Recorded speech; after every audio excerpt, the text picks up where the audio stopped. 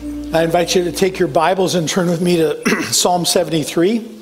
And there's also an outline in the worship folder, so you can take that out and follow along with where we go. So, prosperity is defined as the condition of being successful or thriving, especially economic well-being.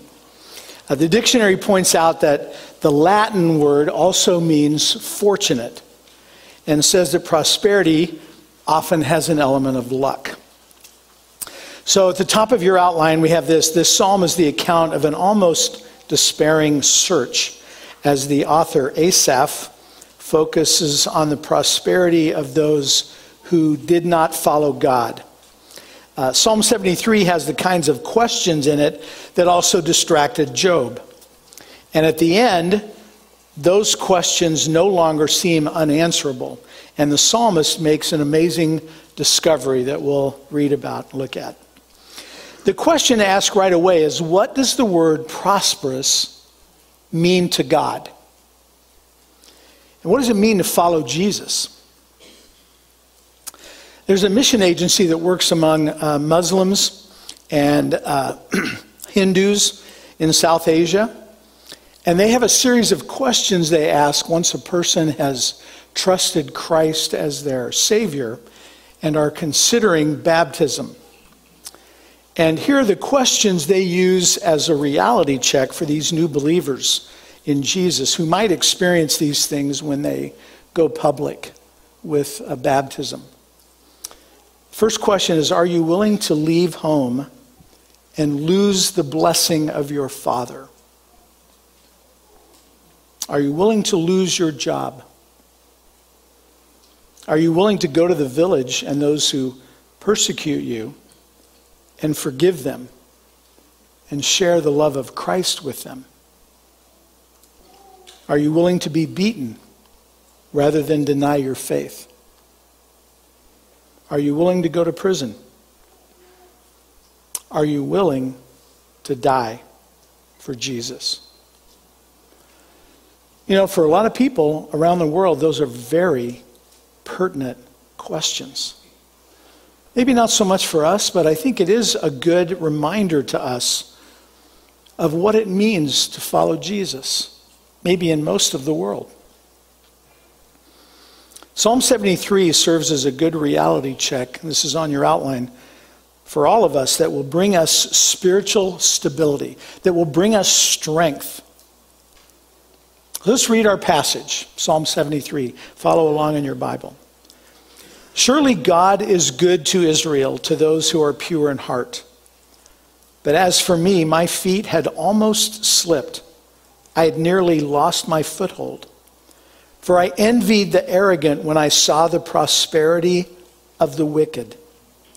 They have no struggles. Their bodies are healthy and strong. They're free from common human burdens. They're not plagued by human ills. Therefore, pride is their necklace. They clothe themselves with violence. From their callous hearts comes iniquity. Their evil imaginations have no limits. They scoff and speak with malice. With arrogance, they threaten oppression. Their mouths lay claim to heaven, and their tongues take possession of the earth. Therefore, their people turn to them and drink up waters in abundance. They say, how would God know? Does the Most High know anything? This is what the wicked are like, always free of care. They go on amassing wealth. Surely in vain I have kept my heart pure and have washed my hands in innocence. All day long I've been afflicted, and every morning brings new punishments. If I had spoken out like that, I would have betrayed your children. When I tried to understand all this, it troubled me deeply until I entered the sanctuary of God. Then I understood their final destiny. Surely you place them on slippery ground. You cast them down to ruin. How suddenly are they destroyed, completely swept away by terrors. They are like a dream when one awakes. When you arise, Lord, you will despise them as fantasies. When my heart was grieved and my spirit embittered, I was senseless and ignorant. I was a brute beast before you. Yet I am always with you. You hold my right hand. You guide me with your counsel, and afterward you will take me into glory. Whom have I in heaven but you? And earth has nothing I desire besides you. My flesh and my heart may fail, but God is the strength of my heart and my portion forever. Those who are far from you will perish. You destroy all who are unfaithful to you. But as for me, it is good to be near God. I have made the sovereign Lord my refuge. I will tell of your deeds. This is God's word for us this morning. Are there times that you think life just isn't fair? I think we all question that, and we've asked that question at times. There is a place for us to go to reframe our lives, all that's going on in our lives, all that's going on in the world. And that is to God's communication to us, his word.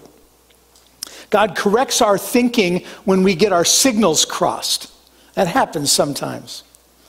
So this psalm was written by Asaph, a godly man, a Levite who served as the worship leader in the temple, and was the author of about a dozen different psalms. We read more about him in 1st and 2nd Chronicles.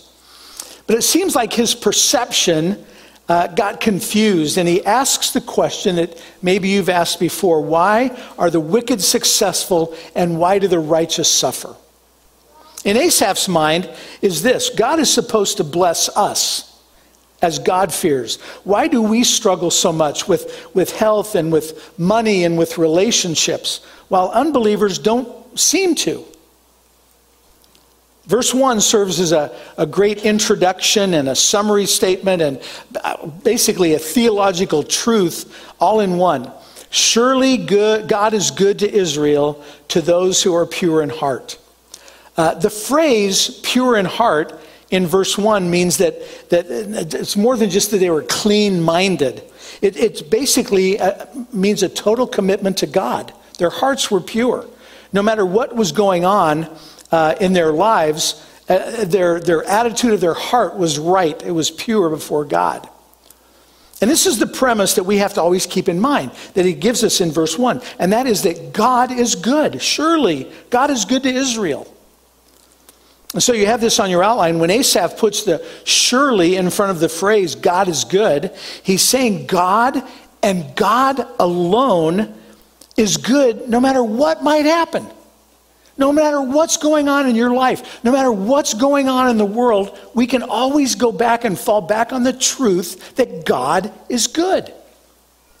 That truth never changes. And so Asaph is asking the question, if God is good, shouldn't we at least have more blessings than those who don't care about God at all? And then in verses 2 through 14, we see this crisis of faith as Asaph looks at life, first of all, number one, from the human perspective. In verses 2 to 14. Verse 2 says, "But as for me, my feet had almost slipped, and I had nearly lost my foothold." So Asaph confesses that he was close to losing his confidence in God's goodness because of three things that he saw around him. And here are the three things. The first one is envy in verse 3. "For I envied the arrogant when I saw the prosperity of the wicked." The word arrogant comes from a root word that means a loud and clear noise, like the braying of a donkey. It's someone who toots their own horn very loudly, very frequently. So notice that Asaph isn't upset with these egotistical people. He's jealous of them. He wants what they have. You know, the word prosperity is maybe kind of what was confusing to Asaph, because the word prosperity is the Hebrew word shalom. Asaph sees it as unfair that God is giving his peace, his shalom, his physical well-being, all the things that shalom means. To unbelievers, things that were promised to covenant people. We think of shalom as peace, but it's really so much more. The idea in Hebrew is harmony and wholeness and completeness and tranquility. You know, we think of Isaiah 26:3 says God will keep him in perfect peace whose mind is stayed on him. You know what the word in Hebrew is for perfect peace? It's shalom, shalom. Peace squared. Peace to the infinite power. That's perfect peace. So, as Christians, we would say that those things happen when we're in right relationship with God. That's when we have actual shalom. I'll give you an example. There's a guy named Justin Wren, who was an All-American wrestler in college. He easily moved into the world of mixed martial arts after college, but as his success and popularity skyrocketed, so did his addictions to cocaine and alcohol and narcotics. And his life hit rock bottom when he was kicked off of one of the world's best fight teams for drug use. Wren wrote this. He said, "My childhood dream had turned into a living nightmare. But when everyone else had written me off as beyond redemption, one friend, Jeff, refused to walk away. He would call me daily to talk with me and encourage me and invite me to Christian events. I finally went with him on a men's retreat where I heard the gospel and opened my life up to Christ and found the peace of God. A peace like I'd never known before in my life." That is shalom. That's what you've experienced when you have received Christ into your life, when you've made your life right with God. It's a shalom, a peace of God. Asaph thinks that the unbeliever has no need for God because he's full of, and this is the next thing on your outline, he's full of pride in verses 4 through 12. The problem is that he's looking at the present and he's forgetting about the future. In verses 4 and 5, Asaph wonders why life seems so good for those who have nothing to do with God. Look at verse 4. They have no struggles. Their bodies are healthy and strong. They're free from common human burdens. They're not plagued by human ills. I think of this sometimes when I'm on the freeway and my little Honda and somebody zips by. Like I'm going the speed limit and there some Maserati from 2022 goes zipping by at 100. Like I'm standing still. And I think, well, how do they get to do this? Why do they never get a ticket? I never see them pulled over. That's what happened. Look at verse 7. From their callous hearts comes iniquity. Their evil imaginations have no limits. Asaph seems to imply that those without God seem to have all the time and all the money and all the influence they want. You know, I think most people's lives look good from a distance. They don't look better because they are better. They look better because we don't know their pain. When you get to know people well, you find out that everyone has pain. We can put up a good front. We can look okay on the outside, but everyone struggles. The unbelievers make fun of God's people in verse 8 and even speak out against God in the next verses 9 through 11. Look at verse 8. They scoff and speak with malice. With arrogance they threaten oppression. Their mouths lay claim to heaven, and their tongues take possession of the earth. Therefore their people turn to them and drink up waters in abundance. They say, how would God know? Does the Most High know anything? And then in verse 12, he gives this summary statement, basically, of what he's been saying. This is what the wicked are like, always free of care, and they go on amassing wealth. Now, I was talking with someone once who was giving away things from their parents' mansion, and they said, you know what? All these things are just really a burden. Don't ever want for all of these things. They're more hassle than they are joy. They just bring burdens. You know, maybe some are jealous of those who seem to live life without boundaries and just do whatever they want to do. But this is not where Asaph ends up. So in addition to envy and pride, Asaph was also focused on self-pity. That's the next one. Self-pity. Starting in verse 13, after he's been looking outward, Asaph looks inward. And he's tempted to believe there's no advantage to holy living. Verse 13, surely in vain I have kept my heart pure and have washed my hands in innocence. So from a human perspective, there doesn't seem to be much reward for righteous living. That's what Asaph is struggling with. One paraphrase of verse 13 says, have I been wasting my time? Why take all the trouble to be pure? And then in verse 14 is really where he turns to self-pity. And he describes his feelings. All day long I've been afflicted, and every morning brings new punishments. He's saying the problems just keep coming. They don't stop. They just keep piling up. And he doesn't want his confusion to harm those who are the spiritual children, his spiritual children, the people that he knows of. Look at verses 15 and 16. If I had spoken out like that, I would have betrayed your children. And when I tried to understand all this, it troubled me deeply. Proverbs says something pretty similar. It says, even a fool is thought wise if he keeps silent, and discerning if he holds his tongue. Asaph was trying to hold back, couldn't hold back. He seems overwhelmed because he couldn't figure this out on his own. Our sin causes all of us to make us the central part of our lives. I have 4 adult children who are all married. I remember when they were young, though, and we have 2 beautiful grandkids, and as beautiful as they are, and as much as we enjoyed our kids, they're sinners, like us. And the kids don't want to be told what to eat. They don't want to be told what to wear. They don't want to be told when to go to bed.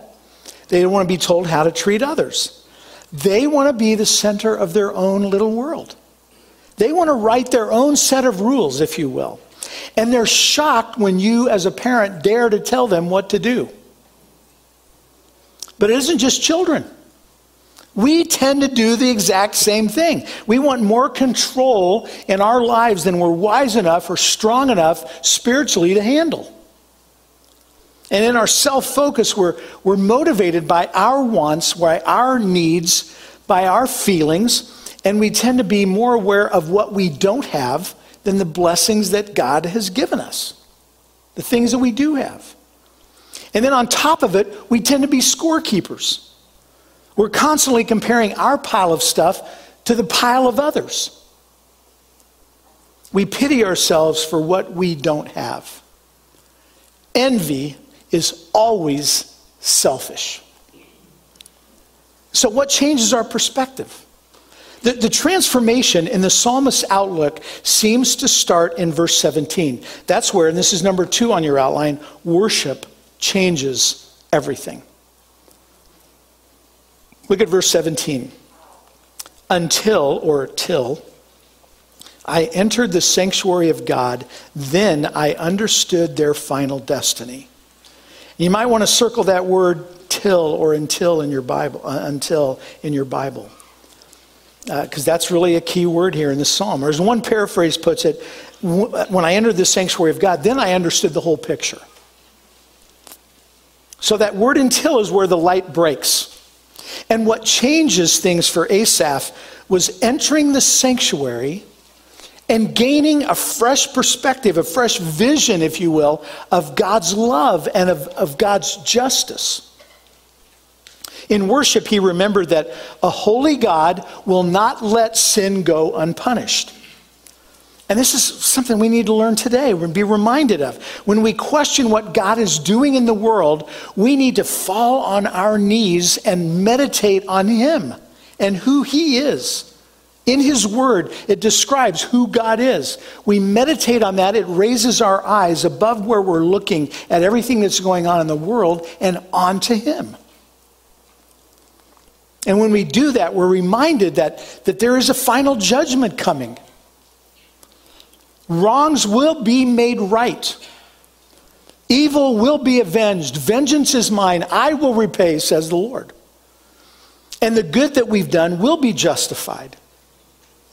And this is why we need to be in the habit of regularly going before God. Not just, we do this, we gather together corporately.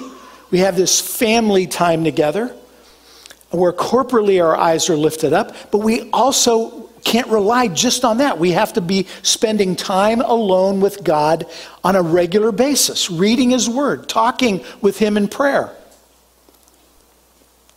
Surely you place them on slippery ground, you cast them down to ruin. It may seem like the wicked have everything together, but there will be a final judgment. We come into the sanctuary and we sing these great worship songs to the Lord. It raises our eyes. We hear from the Word of God and it raises our eyes. We're talking about driving on the freeway. If you are on the freeway and you're in a lot of traffic, you might listen for a traffic report. And you hear them and they're speaking from, you can tell they're in an airplane or a helicopter. And we're listening to them because we know there may be alternate routes and they may just know better an alternate route that they can see from their perspective from a helicopter or an airplane. And that's what happens when we spend private time with God. That's what happens when we gather together on Sunday corporately. We worship together. We listen to God's word. It raises our eyes. It gives us a higher perspective. And we're reminded about the way things really are. Reminded that one day every knee will bow and every tongue will confess that Jesus Christ is God, that he is Lord, to the glory of God the Father. This is about how faith in God wins. When we try to judge God just by our own experiences, we never have the entire picture. Everything is put into the right perspective when we spend time in the presence of God. The psalmist started with his eyes on the world, and then there's this shift. And he puts his eyes on the Lord, and that changes everything. And if we don't do this, we will default to looking from a human perspective. And the result is we'll end up bitter. We'll end up jealous. When we do worship God and listen to what his word says, we're reminded of his character. We're reminded of his love. We're reminded of his power. And we see the judgment of sin, and especially the solution that he offers. And it was only when Asaph focused on God that he saw the sweetness of God's grace and God's mercy in his own life. And so when we look at life from an eternal perspective, the passage says that we see three things. And this is reality from God's point of view. We see, first of all, the ruin of the wicked in verses 18 to 20. The ruin of the wicked. Verse 18, surely you place them on slippery ground. You cast them down to ruin. After he sees the whole picture, Asaph sees that it's the wicked who are on slippery ground, not him. The word ruin in verse 18 is a place that's completely decimated. Think of the pictures you've seen in the last weeks of places in Florida, or in the last few days of a tornado ripped through places in Texas and Oklahoma. Completely decimated. That's the word ruin. When God's judgment comes, unbelievers will be wiped out. Verse 19 says that it's the destiny of those who don't know Christ. How suddenly are they destroyed, completely swept away by terrors. One of the great parts of our heritage here is that for many years we had a youth pastor, Pastor Vaughn. Many people here who know Vaughn could tell you a lot of stories about Vaughn. He preached a sermon one time on people that he wanted to see go to hell. Now, he was talking about, the first person he mentioned is the senior pastor at the time, Pastor Hahn. And the reason he said this is because he said if they get a glimpse of hell, they will be more motivated than they have ever been motivated in their life to tell people how they can avoid going to hell. You just need a glimpse. He said, I don't want them to stay there long. I just want them to see it. I want them to get a glimpse. And that's the motivation that we have for sharing Jesus with the people that we love who are around us, who are our family and our friends, who don't know him, who will spend an eternity apart from God in hell if they don't have the blood of Jesus Christ covering their sin. That's the truth. Verse 20 warns us that the people without God may think they're living a dream, but that will eventually turn into a nightmare. They are like a dream when one awakes. Verse 20, when you arise, Lord, you will despise them as fantasies. You know, I did a funeral this last week. Almost every time I do a funeral, I remind people that we get it wrong. We think this is the land of the living, and when we die, we go to the land of the dead. But the opposite is true. This is the land of the dying.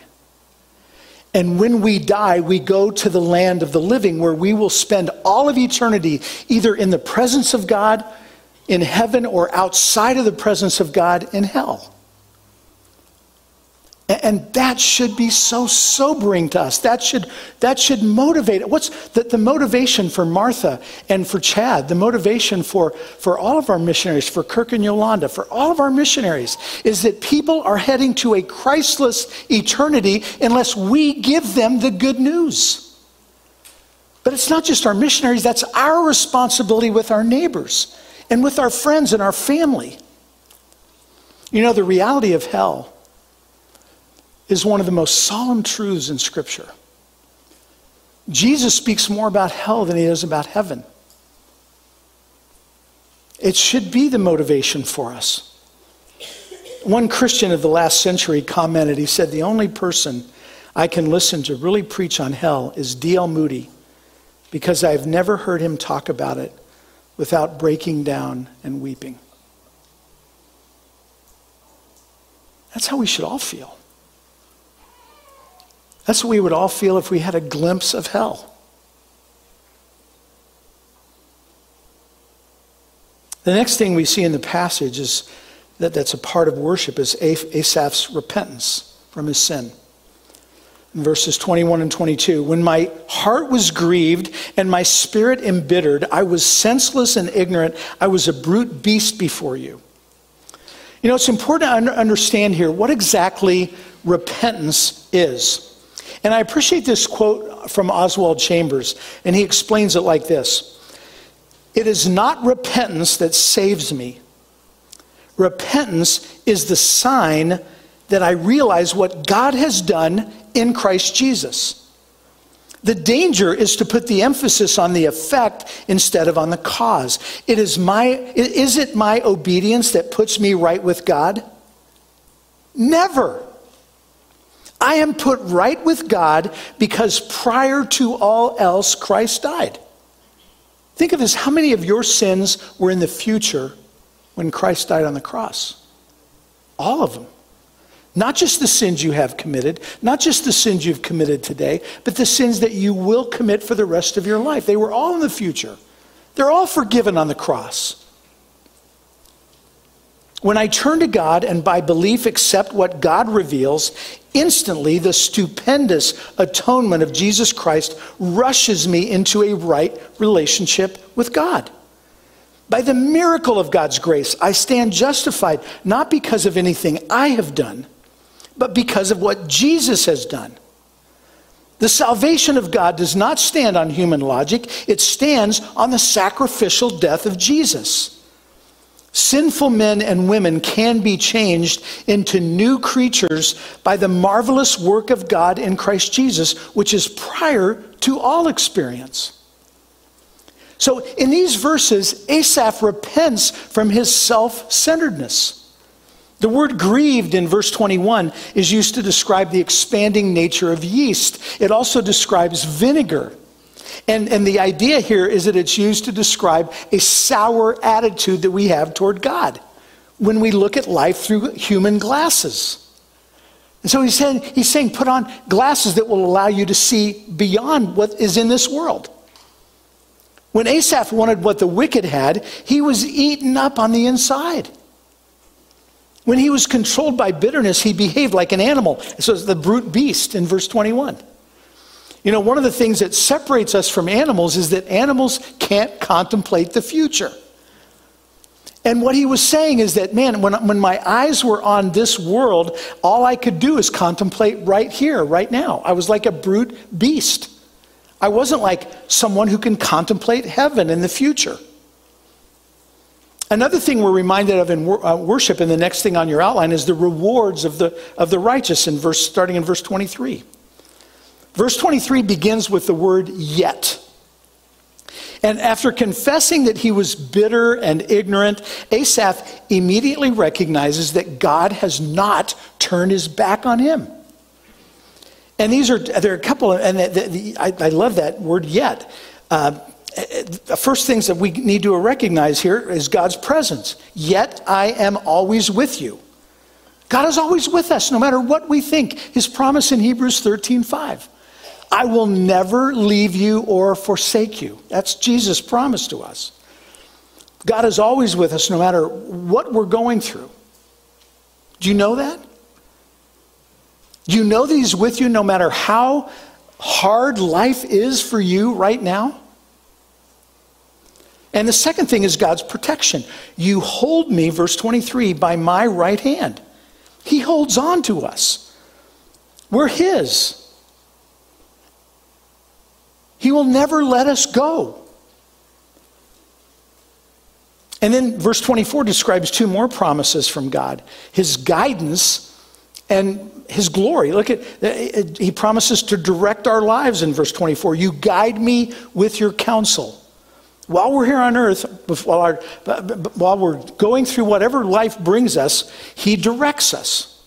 Psalm 32:8, he guides us with his eye upon us. And then he takes us to be with him. Afterward, you will take me into glory, to the home that he has prepared for us. You know, the scriptures teach us that death is like going home. Who's afraid to go home? I hope we're not afraid to go home. In John 14, Jesus is interacting with his disciples. And he's told them repeatedly that he's going to die. That he's going to leave them. And the prospect of that threw the disciples into a panic. And Jesus responds to him. And here's what he says. Do not let your hearts be troubled. You believe in God. Believe also in me. You trust in God. Trust also in me. In my Father's house are many rooms. If it were not so, I would have told you. I am going there to prepare a place for you. And if I go and prepare a place for you, I will come again and take you back to be with me, that you may also be where I am. That's his promise.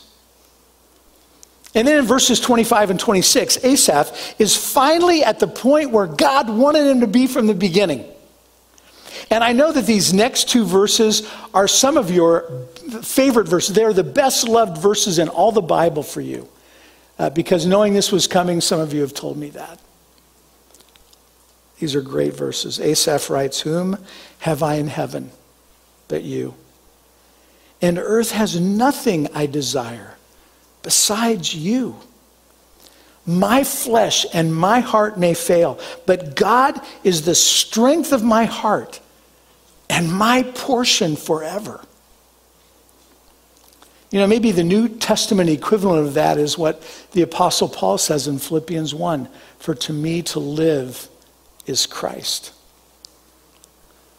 and to die is gain. More Christ. That's what heaven is. More of him.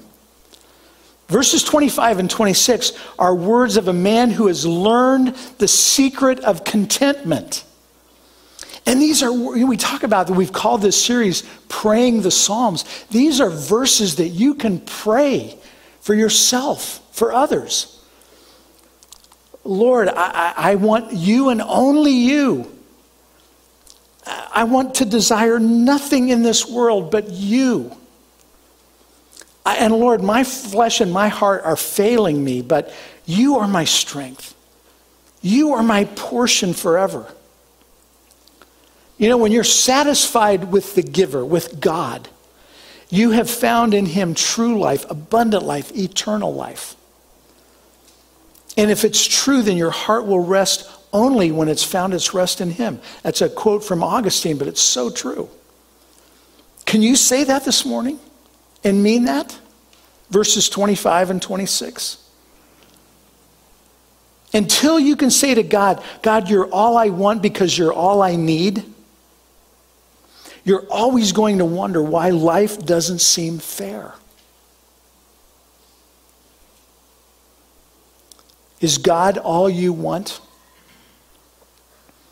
Can you say with the Apostle Paul, for to me to live is Christ? Period. No matter what happens to you, no matter what you see in others, are you completely satisfied in God? This is what Asaph realizes here, that nothing was more valuable than what he already had in his relationship with God. Do you realize that? The word strength in verse 26 means rock. But God is the rock of my heart and my portion forever. As a Levite, Asaph knew all about what a portion meant because he was supported. His livelihood came from the people of God who came and gave a portion of their income and of their goods and of what was a part of their life to him, to the Levites. And that's how he lived. Verse 27, those who are far from you will perish. You destroy all who are unfaithful to you. More importantly, he saw his internal inheritance in God as rock solid. God is his portion. And then finally, we see in worship the responsibility of believers in verse 28. Asaph concludes with these two key responsibilities for all believers. First, he says, we're to stay near God, near the Lord. Verse 28, but as for me, it is good to be near God. I have made the sovereign Lord my refuge. Is he your refuge?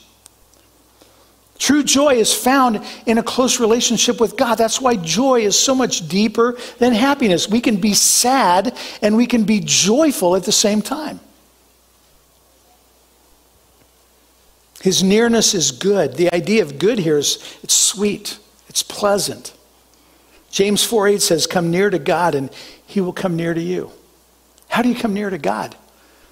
Well, you begin a relationship with him. You receive him as your Lord and Savior. That's how that begins. But then you communicate with him like you would to a friend. You talk to him in prayer.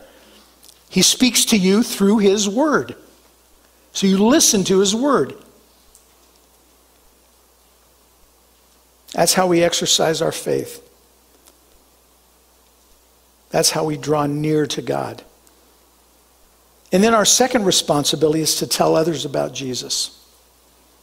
This is the last phrase of the psalm. I will tell of all your deeds.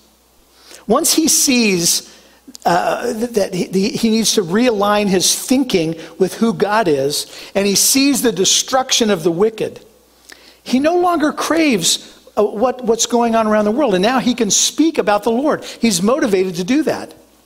Maybe we don't tell others about Jesus because we want what they have. Or maybe more than we want them to have what is ours in Christ, we're looking at them and their things.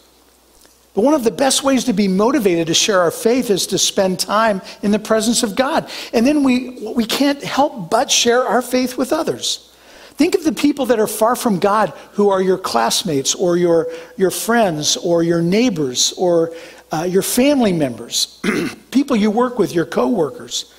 The ones you might be tempted to be jealous of are the ones who need to be rescued from spending an eternity apart from God. When our perspective shifts from our human understanding of the reality to the reality of eternity, we won't be able to be quiet about our faith. We can't sit on the good news while the people around us and the people we love are heading into a Christless eternity. That's the motivation of all of our missionaries to go. That should be our motivation, to talk with our friends, to pray for open doors so that we can keep talking with our friends and have important conversations with them. So how should we see prosperity then from God's point of view? In the end, it's pretty simple. If we have Jesus, we have everything. Let's pray. Dear Heavenly Father, I pray that you would make us people who know that we can pray our doubts to you. And we can be people who can encourage other people in their doubts. I pray that the cry of our heart would be the same as Asaph's. Whom have I in heaven but you? And earth has nothing I desire beside you. My flesh and my heart may fail, but God, you are the strength of my heart and my portion forever. Father, if there's anyone here today who has not received you as their Lord and Savior, that you would draw them to yourself and that they would cry out to you in faith right now. In Jesus' name we pray. Amen. Well, this is from Psalm 112. Praise the Lord. Hallelujah. Blessed, fortunate, prosperous, and favored by God is the one who fears the Lord with awe-inspired reverence and worships him with obedience, who delights greatly in his commandments. Amen. God bless you. Thank you for being here. Please take the advantage of being where you're at and introduce yourself to the people around you as well.